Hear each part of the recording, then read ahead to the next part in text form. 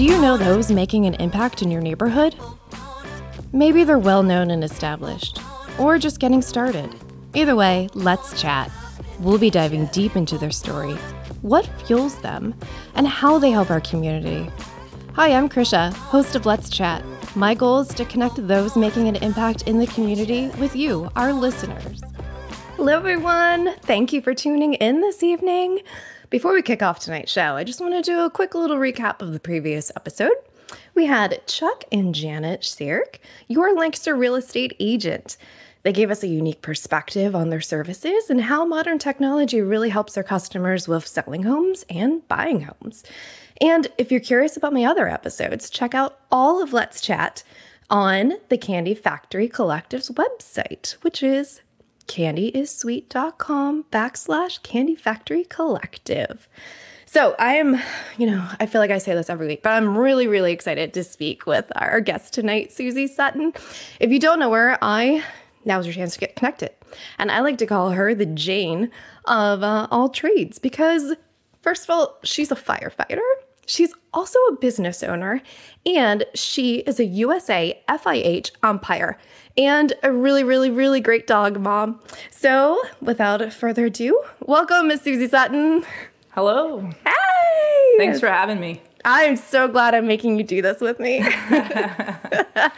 Getting you outside of your comfort zone is awesome. I'm just kidding. Of course. No, I know you're going to be great. You're going to be so good. So I think we should tell everybody how we met. How'd we meet, Suzi? So there's this really great boxing studio called Envision Fit Train with an awesome lady named Teresa Fackler. Yeah. And I fell into training getting ready for a field hockey tournament. And luckily you were boxing and I was boxing and here we are. I was boxing and I miss it. I will get back. My body, I turned a certain age this year and it's just revolted against me. Like we are not aligned, okay? I think I might actually have a broken toe right now. But yeah, so I'm getting back. But yeah, I met Suzi through boxing. And awesome. Yeah, Suzi also persuaded me to sign up as a volunteer firefighter, but we'll talk more about that later. Yeah, we got to finish that. We got to seal the deal tonight. Is that right? Yeah. I have to wrap up my clearances. They're good. I'm good to go, but yeah. Hey, Chuck, thanks for joining us. And just to let everybody know that we are available for questions, so ask anytime. So, Suzi, let's start back at the beginning. You graduated from Dallastown in New York, so you're a Central PA native, I would say, not just Lancaster. Okay, yeah. And then sports was your life, right? Right. So, all growing up, my parents were coaches. I was around sports. My dad used to coach Columbia High School, boys basketball team. They won a state championship in 1987. So that actually kind of put me on a path to wanting to be involved with sports for the rest of my life. And that's what I thought I was going to do. And then I went to college at Northwestern University out in Evanston, Illinois. And it was an eye-opener. But I went for a scholarship with field hockey and also then played a year of basketball. So awesome. Stayed very involved with sport. In fact, from basketball season, the softball coach came up to me and said, "Hey, will you be a manager for the softball team?" So as soon as basketball was done, I went right into being a manager for the softball team. And my first trip with them was to Hawaii, so that was pretty awesome. I don't just fall into it, right? You do, and I. Let me just formulate a sentence. I think that's amazing as a friend, but I'm like, man. I just, nobody's ever offered to take me to Hawaii, but maybe someday I'll get there. But that's awesome. That means you're aligned with something and working well. So, yeah. So then college, played field hockey, you got scouted there, and you had an injury? Yeah. So that kind of changed the trajectory for me.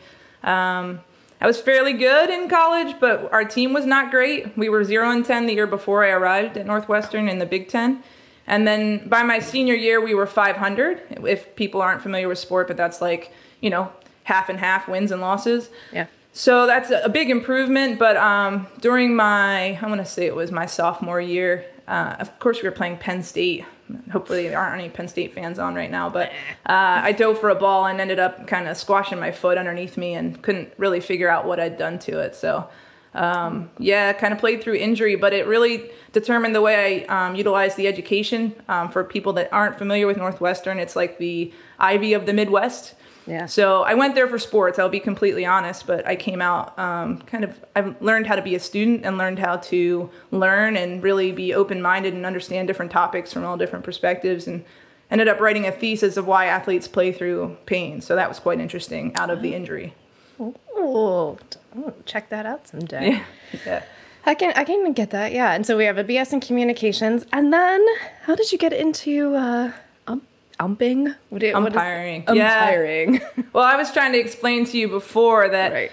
I mean, we as fans always yell at the refs, but in the umpire world for field hockey, we make judgment calls. So that's the reason that we call ourselves umpires. You'll often see that in baseball as well. Like the strike zone becomes a judgment call area.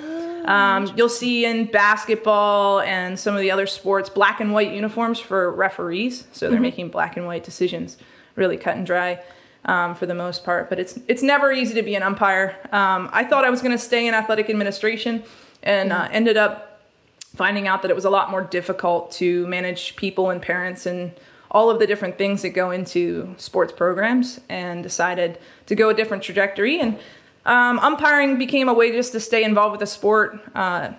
Believe it or not, you need to have umpires to have the game. So, when your kids are out there, remember that folks that are coming to umpire or ref or whatever you want to call them while you're yelling, they're coming from a regular day job, usually. And so, yeah, it's important to humanize being an umpire and to understand that folks are coming from all walks of life. So you got doctors, lawyers, people coming from really hard labor jobs and coming out just so that your kid can play a sport. So I started out in the high school level, didn't realize all of the education that goes into learning how to actually officiate a sport. And I was learning and growing and went to a tournament and got spotted. I got lucky. Life is about being in the right place at the right time. So wait, you got spotted as umpire or ref? Right. So U.S. field hockey. I didn't even know that they did that. Like you always hear about them like spotting players. Ooh, you're talented. Yeah, exactly. Yeah, USA field hockey has a lot of different events, and they always need umpires. They're always desperate, asking folks to come so that they can get as many participants as possible. Now, obviously, things are going to be adapting this year, but at these events, they definitely are looking for potential people that can move up in the world of umpiring, because believe it or not, to have the Olympics, you need to have Olympic level umpires. So I ended up being in a track where I became an international field hockey umpire, but not without a little bit of sacrifice. And so, we can talk about that if you want. Yeah. Well, let's go into it. I was going to say, I mean, you're kind of hitting on some of my questions, which we talked about umpire decisions versus refs, and, something to keep in mind that they are human people. They are human beings. They have feelings. Be nice to them. Yeah. Well, I mean, I guess I would question the people watching if they think, if they realize or watch the Olympics or other sports, even FIFA and soccer, and they watch how like the stadiums chant, and they're always, maybe I just don't understand the language, but like it seems like they're chanting for their team rather than against the umpires. But whenever I'm in the States, maybe it's just because I understand the English, or the maybe the inflection or the tone is more understandable to me. But it always seems like we're rooting against the umpires or the refs instead of rooting for our teams. And so it's something to think about when you're at a sporting event. See if you catch yourself rooting, against the umpires or blaming the umpires for your team's success or loss, or if you're actually truly rooting for your team. Yeah, that's very true. And we chatted about unconscious bias in reffing. Is it even possible? Right. So, as a referee or an umpire, you go into every match trying to be as unbiased as possible, but we're all human beings. And so what's really interesting in some of the workshops and clinics I do at field hockey camps in the area is I try to teach the players that there's actually some benefit to you being kind to the person that is umpiring. Because oftentimes, if you think about it in the workplace, even if someone's really mean to you and really challenging you on everything, the likelihood you're going to go with a 50-50 decision for that person is not high, just simply because of the way you feel. Not intentionally, but just the way that your body or your mind automatically reacts. And so it's really important to keep that in mind, to keep in mind that the referee is human, And you know what? Sometimes a compliment can go a really long way when you're out in the field. So like, hey, thanks for spotting that, ref, like that, or umpire. You know, that can go a long way as far as building rapport and understanding between the decisions that an umpire is making and the way that the game is trying to flow. So when we're out there as referees or umpires, we're out there trying to make the game go as smoothly as possible. We're not looking to take decisions. We're not looking to blow our whistle typically, but we're there to manage the game and make it successful for all the teams involved. Yeah. So I guess we'll talk about fall 2019. Because in reality, if there wasn't COVID, you would not be here right now doing this interview with me. Right. So thanks for that. Yeah. But so at the height of that's the height of your season in field. Field hockey is usually fall. So how many games do you? For the fall season, typically I do somewhere around 40 games a fall season that's college hockey here in the U.S. We are lucky that we have college field hockey. Many countries just have their sports are all based out of clubs. So that's oftentimes where you see the clubs develop into professional sports.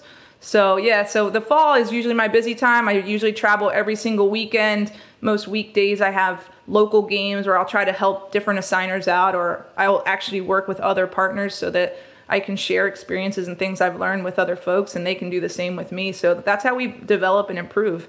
Is every time we're out in the field, experience is what helps make us better. Yeah. And your international travel, I was really blown away. I was surprised by that. Yeah, I got lucky. I've been to some cool places. I was telling Krisha about the first time that I got called to go to an international tournament. I was a replacement of a replacement, probably of a replacement. So they were looking for somebody that could drop everything they were doing 2 weeks before the tournament started in Brazil. It was called the South American Championships. And in order to go to Brazil, you have to have a very special visa. It's expensive. I didn't have my current passport. So I jumped through a bunch of hoops. Asked off work at the time. I worked for FedEx Ground in operations at the hub in Lewisberry. Mm-hmm. And so I really had to kind of jump through a lot of hoops. And I took unpaid leave from my work and took a chance, and I went and got my international badge. And then since then I've been back to South America several times, Argentina, Chile, over to New Zealand, which is hands down my favorite spot, the Netherlands.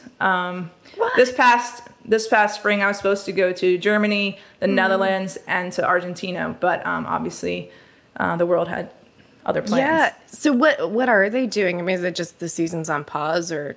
They're just getting ready to start back up. Unfortunately, I don't know the date off the top of my head, but it's called FIH Pro League. If you want to see some really great hockey and see hockey played at the highest level, and when I say hockey, we mean field hockey. Field hockey. So field hockey, yeah. That's played on AstroTurf, and it's super high speed. So if you're remembering hockey from your gym school day, like you're in gym, it's a little bit different than that. It's super high speed, very high skill, and pretty intense to watch when you see incredible players and high performance athletes. Yeah, participating. It definitely is. Yeah, and I played a little bit in high school. But I did it. So what you're saying is we should be on the field right now, trying it out, giving them a demo. Yeah, it'd be a lot slower. And sometime we could do a play demo in the field. That'd be great. I did do an adult league over at Red Rose for a little bit, but I just realized how old I had gotten, and it was a lot easier when I was 16, 17. But right. I love it. I love that. The whack the ball. I love driving it. I love that sound. But I do miss it a lot. So I think it's really awesome. I admire your hockey skills. Do you get to play anymore? I haven't played much. I get a little too competitive. I may have gotten into umpiring because I used to challenge them quite a bit when I was on the field, but yeah. Yeah. Do tell. Yeah. Did you ever get kicked out of a game? I have. It's quite embarrassing. It was in my adult years. Yeah. How many times? Just once. I got a red card for somebody else doing something to me. But I think they just actually wanted to kick me off so that they could use me to umpire another game. So that actually probably is the real reason. Oh, people are saying that you're a phenomenal ref. Oh. Uh-oh. She is. Are they okay? Are they feeling okay? I don't think they hit their heads today. I think they're okay. Take that credit, love. Yeah. Well, so last year I did end up umpiring the final of the NCAA Division I championships. And so that's pretty awesome to be able to do. So, and definitely some exciting hockey. It's really cool to see the girls kind of develop, especially here out of Lancaster County. We have a lot of phenomenal athletes that go on to play Division I field hockey. It pays for over $250,000 worth of your education. Like, that's incredible to me, right? If you think about college over 4 years or 5 years, a sport is helping to make these people ready for the real world, if you will. Yeah. So, but then they get that extra experience of being out in the field and teamwork, and there's so many things that sport teach. So as we kind of are navigating this new normal, I think it's really important that sports stay a part of a lot of kids' lives. So definitely has taught me a lot of life lessons. Well, you are the first international ref I've ever met in my life. So, how do you get to the Olympic team? Is that there are like different levels? I mean, I'm sure there's different qualifications and stuff. So every time you go to a tournament, you're being critiqued not only by the fans and the players, but also by somebody who's called an umpire manager. And the umpire manager basically kind of does a report card for you, and you get graded. And then depending on your style and your personality and, you know, all the things that go into relationship building, depending on what teams you've umpired and what things have happened, you'll get selected to go different places. And it's much like getting promoted at work. When you're looking for promotions in the FIH, it's, you know, having the experience and putting in the effort and being ready and match fit and mentally fit and all of the things that go into being good at any job, really. How many umpires do they use for the Olympics? Do you know? That's a good question. I don't know off the top of my head because it depends on the number of teams in the event. And I'm uncertain how the postponed, I can't remember how many total appointments there were, so forgive me for that. Yeah. I want to say something like 16. But it makes for a very long experience because you may umpire, and this is one thing people also don't realize at the international level for tournaments, is you may umpire one day, but it may be a full week until you're actually on the field because there's several different positions that you could hold. You could hold a reserve umpire, which is actually not on the field. You're ready in case somebody goes down and you kind of assist on the side. And you don't partake in any of the decision-making in the match. Or you could be a video umpire. And that is when you're sitting in the booth, kind of like we are right now. Right. But I'd be looking at the screen and replaying and seeing if your decision was right, wrong, if there's a reason to uphold it or to turn it over. So, there's a multitude of roles at the games. There's also technical officials that most people don't know about, and they are on the side, like keeping the score, keeping substitutes, making sure that all of the sideline work is managed and that it can be ruled an official match for FIH. So there are certain standards that have to be in place. So nice. Interesting. Yeah. Well, I definitely have learned a lot. I appreciate that. Thank you. Yeah. So let's touch on the fact that you're a firefighter. Yeah. How did that come about? Take us back to your first experience. Right. So I landed here in Lancaster. My grandparents were here. So, like, if you guys have the same relationship as I did with my grandparents, like, that's all goodness. So Lancaster, for me, was always associated with all goodness. And now it really does because we looked here to invest in a property. It was also the home of USA Field Hockey when they were at the Nook. Yeah. And so it just made sense that we would invest here. So I bought this vacation home, this home with 2 units, and decided to run it on Airbnb. And suddenly I had to go through some zoning stuff with the township, and I realized, boy, I think I'm kind of adding a fire risk to my community. So I started my application for the volunteer fire service, much like you have, Krisha. And I don't think I'm going to get to your level, I appreciate I hit the clearances, and it kind of held me back a little bit just because it was going to take some time, right? So, you know, whenever you have to put effort into becoming a volunteer, it feels a little overwhelming. But I encourage folks out there listening to don't stop there. Go get it done and sign up because this has been one of the most rewarding experiences of my life. So fast forward a couple years, the house was a true blessing because I was here for the final years of my grandmother's life. Yeah. And, you know, that can consume a bunch of your time when you're helping someone in their final stages. And when she was gone, it was a blessing, but it was also this big gap of, okay, well, why do I exist? And what is my purpose, right? And luckily, I've got great cousins that are in the LCBC worship team, and just real subtle invitation of like, hey, why don't you come see what we're about at LCBC? This next series is called The Purpose-Driven Life, and this is 2 years after I started that application. And so I'm like, what? Okay, well, I'm Christian, but I really was kind of your, let's see, your holiday churchgoer. I didn't go every Sunday. And so, yeah, I said, okay, well, I'll give that a try. At least it'll give me somebody to something to connect with and fill that gap. And so each Sunday for me, because of my sports background, was like a locker room speech. So every Sunday I went, something new was being told to me. Obviously, you can't do this alone. And then the one that got me the most is when they said, God's going to nudge you to do something that's outside of your comfort zone. And literally that next day, guess what resurfaced in my big pile of paperwork? That application. And because I was umpiring hockey here locally, I had all my clearances done because you have to do that for the Pennsylvania State Association. So you do. There it was. Stapled it all together, turned it in. Don't even remember checking the firefighter box. I thought I hit the associate member box, but apparently I hit firefighter. And thousands of hours later of training and thousands of hours later of volunteering to pay our community's bills and network with folks and try and find ways to, encourage other people to get involved. Here I am. And so, wow. So you never had a moment of like, let me just try to erase that because I didn't know that I was actually going to be going into a fire. Yeah. Well, when faith takes you someplace and you fall and you find a calling, boy, it's truly rewarding. Are there bumps and things along the road? Of course. And you walk into things that you never knew you'd be kind of burdened down by. Like today was like running around like crazy, getting ready for our chicken barbecue fundraiser this weekend. And who knew I was going to be consumed by that? And oftentimes I'm putting more time into that than my own business, but don't tell my partner that. No, I know. Well, I'll help you with that. I know. Yeah. Well, I'll definitely help you with that. So tell me about that. What does it feel like when you're in the depths of a fire, the throes of a fire? Right. Well, I guess this is another situation where I like to challenge people to think about when you dial 911 too, because 3 years ago, I never knew. I just called 911 if I had an emergency, right? And we don't all call that number very often. And when you do, you just kind of expect the right people to show up and you don't know where they're coming from. But, if you're in East Lampeter Township, just east of the city, and you dial 911 during the day, you're likely, for a fire incident or a vehicle accident, you're likely going to see me. And I'm probably leaving my job or leaving, like yesterday there was a call and I was pushing a full grocery cart for my business through grocery outlet.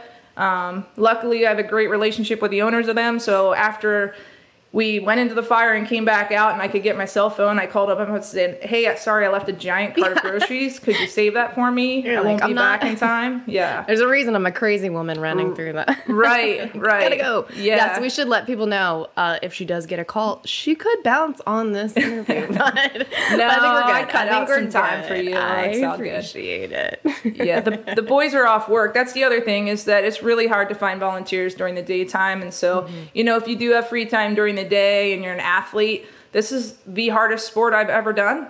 That's a good point. And if you love athletics and like CrossFit or anything extreme, this is it. Like forget going to the gym. You just got to show up and do the training for fire stuff and you'll see a whole nother level of your O2 capacity. Yeah. Let me tell you that. Yes. And so you are a firefighter and you're also the community outreach initiative.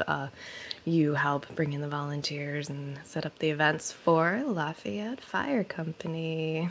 Yeah, so Lafayette Fire sits in a unique area. So we sit just east of the city. So we have a very big variety of customers that we serve. So we have the homes on King Street. We go down into the Bridgeport area. Then we move on over into a very industrial area, and then neighborhoods, and then the whole strip down Lincoln Highway where you have all your stores, your outlets, and all that type of thing. But we just recently became a 501c3, so we're really excited to see what that nonprofit status does for us as far as funding. But the community outreach initiatives that we have right now, we established this committee to basically get people on board like yourself that can help us connect with the community, find out what their needs are beyond when you dial 911, but also to how to educate them, how to educate people that volunteers are basically running these multi-million-dollar nonprofit fire companies all across Lancaster County and all across the United States. In fact, there's some staggering number between 75 and 95% of all fire companies. The numbers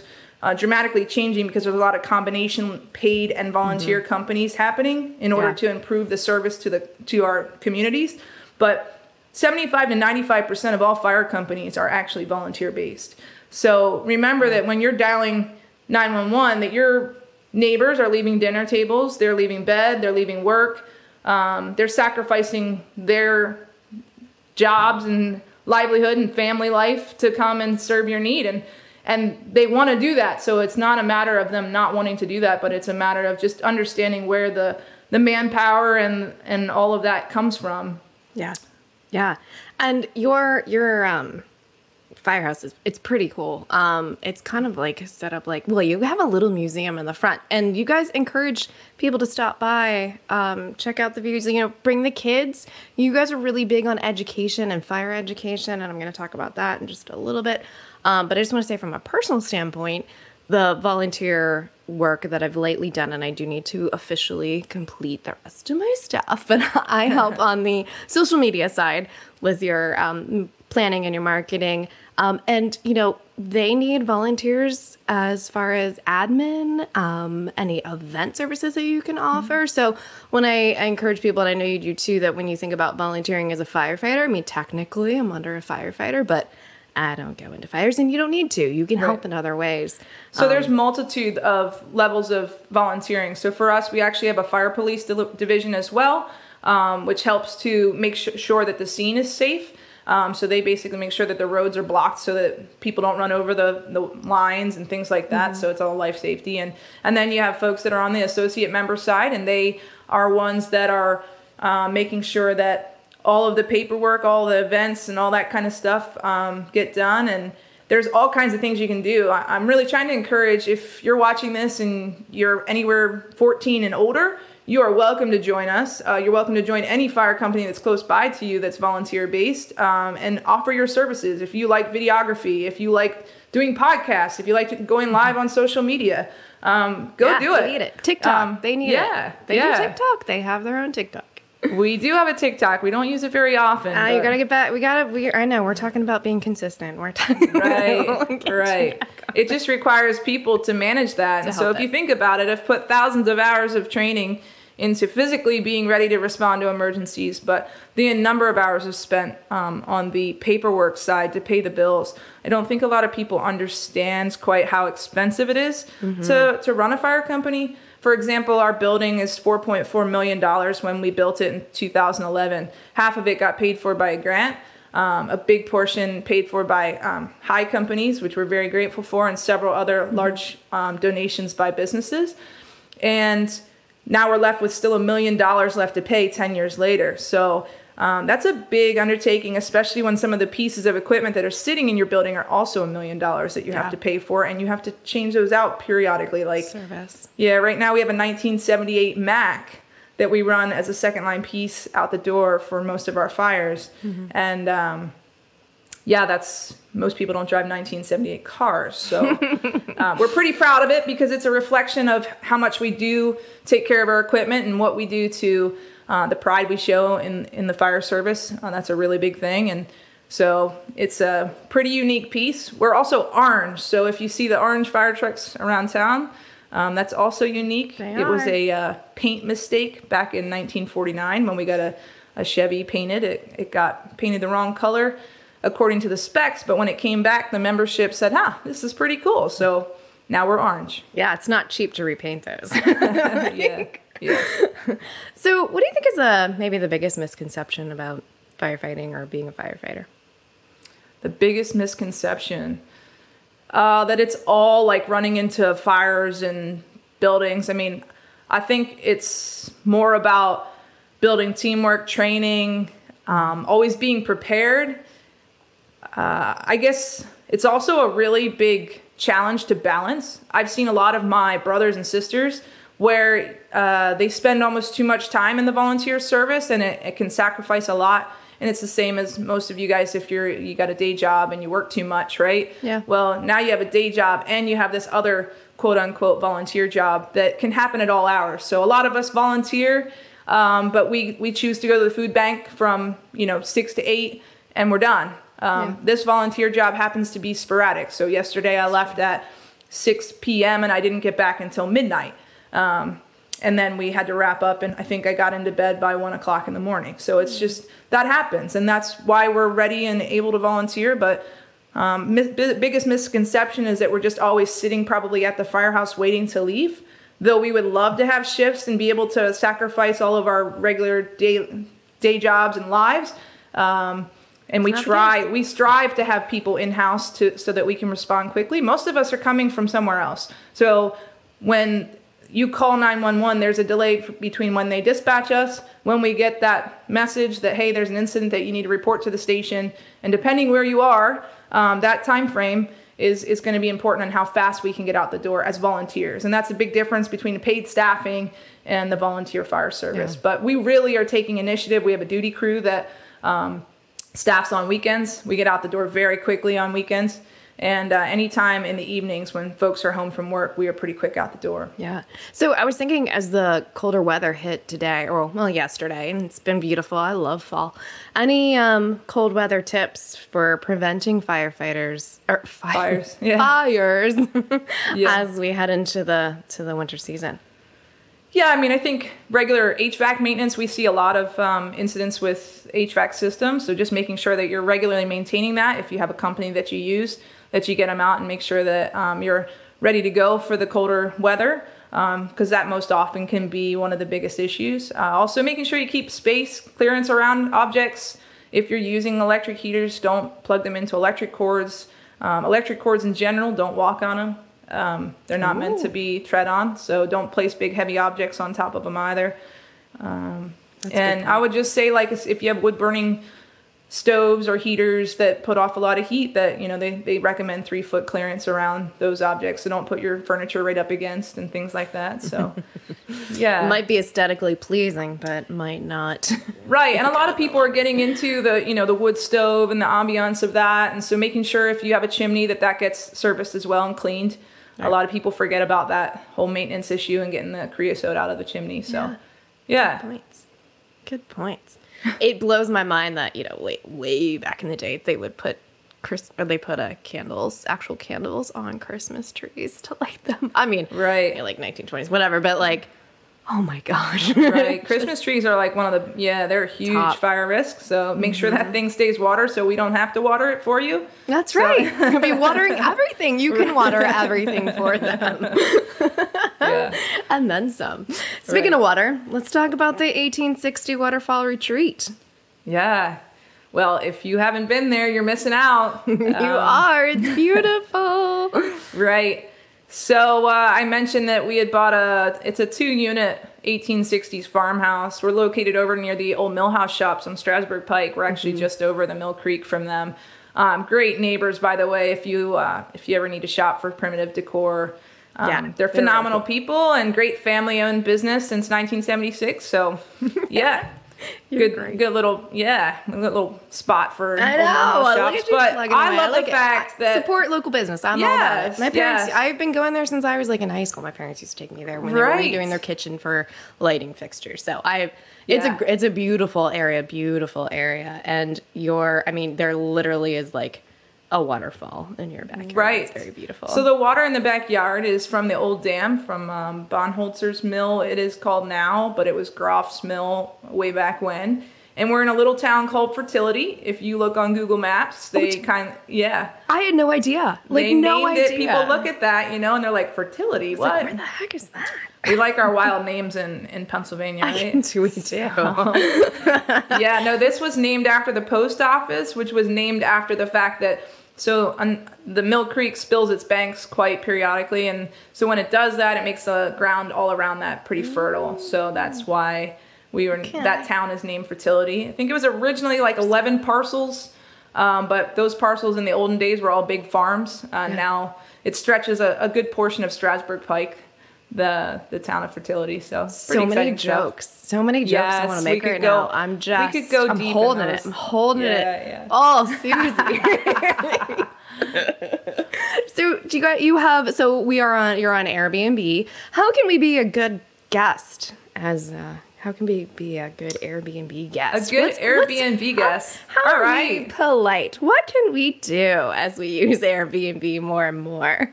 Oh, yeah. Well, I think a lot of people have really taken to Airbnb, and hopefully the guests and people watching this love it and love the experience. It's different than a hotel experience for sure.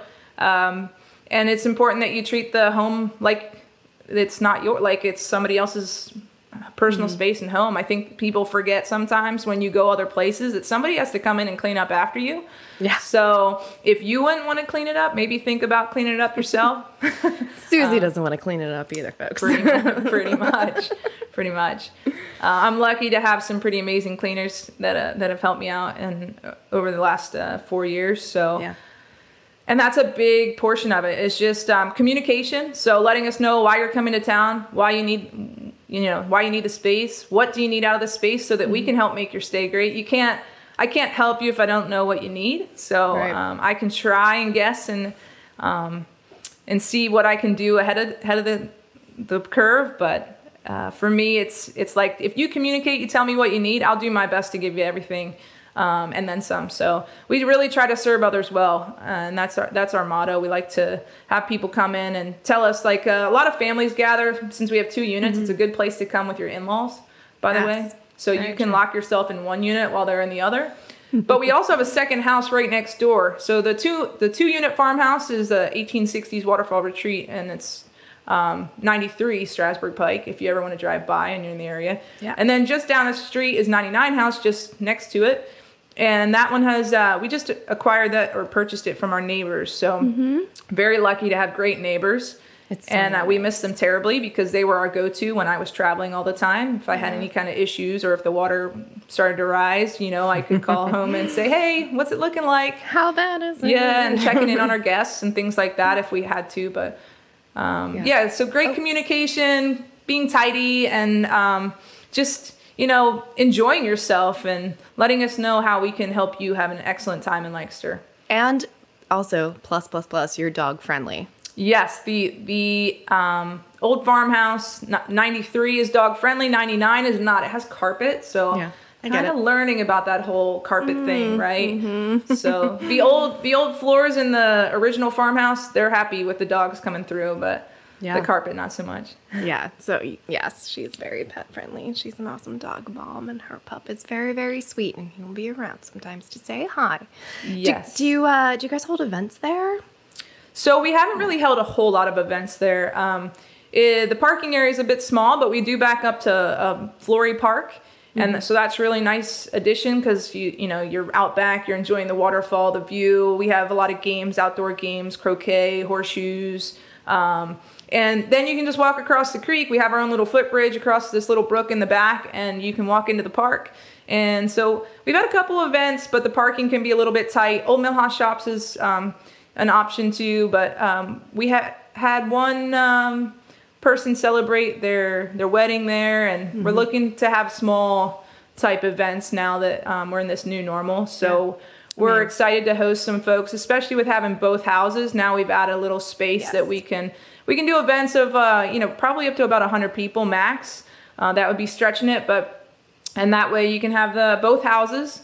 And for walk a full around weekend, infertility. right? And we have enough room for a big old tent out back. So yeah, let's do it. You're welcome to kind of look me up and ask how we could work with you. We worked with a wedding planner called Simple Soiree, and she was helping kind of guide me on price points and what we can do and can't do in the back. And so that's a cool thing too, is trying to kind of navigate into that world, but not be greedy. Yeah, that's not what we're about. We're here to help serve others and try and give you something that is valuable to you. While being profitable, because you gotta look out for yourself too. So, hey Susie, I didn't tell you about this part, but I'm gonna ask you 3 random questions. You can do it. Who has influenced you? Who has influenced me? Throughout your life, not just in the second. I mean, I know it's me, but you can expand upon different options. Who has influenced me? Wow, this is a good question. Well, obviously my parents. Both parents have been huge influences in my life. They provided structure and discipline, and the sport was incredible in helping to develop me. I I'd say my parents are my biggest influencers to this day. And sometimes I'm still that person at this age. It's like, oh my goodness, that was my mom coming out. Oh yeah. No, that definitely Or happens. that was my dad. Oh, there goes my dad. Yep. Yeah. I feel that too. Yeah. Well, so you have a beautiful character, so they did a fantastic job. Cheers to that. Yeah, cheers to the parents. You gotta, cheers to raising them right and having a great character. List your 3 favorite sounds. 3 favorite sounds. Well, a new one's gonna be the siren power call. Oh, okay. Let's see, the air horn. Oh yeah. And the whistle. So loud things. Okay, the whistle. All right, that's right. What loud, but yeah. Probably should enter in. Can I go 4 with the waterfall? Because that waterfall sound out back is epic, and that's the reason that we bought the house. But it is epic. Yeah, I want to check it out in the wintertime because I think that looked really cool with the. Does it freeze really with the icicles? So it used to freeze because my neighbors up the street told me they used to go ice skating, have big old bonfires out back. So I would love for it to freeze because we would have a bonfire and y'all would be there. That would be awesome. Yeah, but I haven't seen it freeze yet. It does have some cool things that like happen. It freezes over the dam, but the water's still running over, type of thing. Still flowing. Right. So, but I would love to see it frozen hard so we could go ice skating and that would be really awesome. I'm a terrible ice skater, by the way. That is a Lancaster County thing. I have never roller skated, but not ice skated. I needed the cone. So like that was one thing I was really bad at in high school. The girls they were like, "Oh my gosh, we're better than Suzi at something." So I distinctly remember that. Well, you cannot be great at everything. Embarrassing. Sorry. It's embarrassing. I need the big pillow on my butt, or I need to be like the kid in the Christmas story. It's all padded up everywhere. Right. Name one thing you want people to know about you. One thing I want people to know about me is that I am passionate about serving God and serving others well. Nice. I think that is a good conclusion. Thank you, my dear, for joining me tonight. Of course. I had a wonderful time. Make sure you check Suzi out and go volunteer and support our community and go catch her on Airbnb. Thanks, love. Let's Chat is a proud member of the Candy Factory Collective. You can find the show streaming on YouTube, Facebook, Twitch, and LinkedIn. And you can subscribe to the audio version anywhere you get your podcasts. Krisha Martzel is a photographer who believes in the power of women. The power of seeing yourself in a true, authentic, beautiful way through boudoir photography. She's the owner of Krisha Lynn Photography, a daily wear of the color black, foodie, and podcast lover. Let's Chat is produced by the Candy Factory Collective at the Candy Factory Co-working Campus in Lancaster, PA. Production support by Anna Tran, administrative support by Ann Kirby, Ariana Henderson, Robert Diggs, and Jason Mundoff. Notes and links can be found on the show post at our website, candyfactorycollective.com. Candy Factory Collective.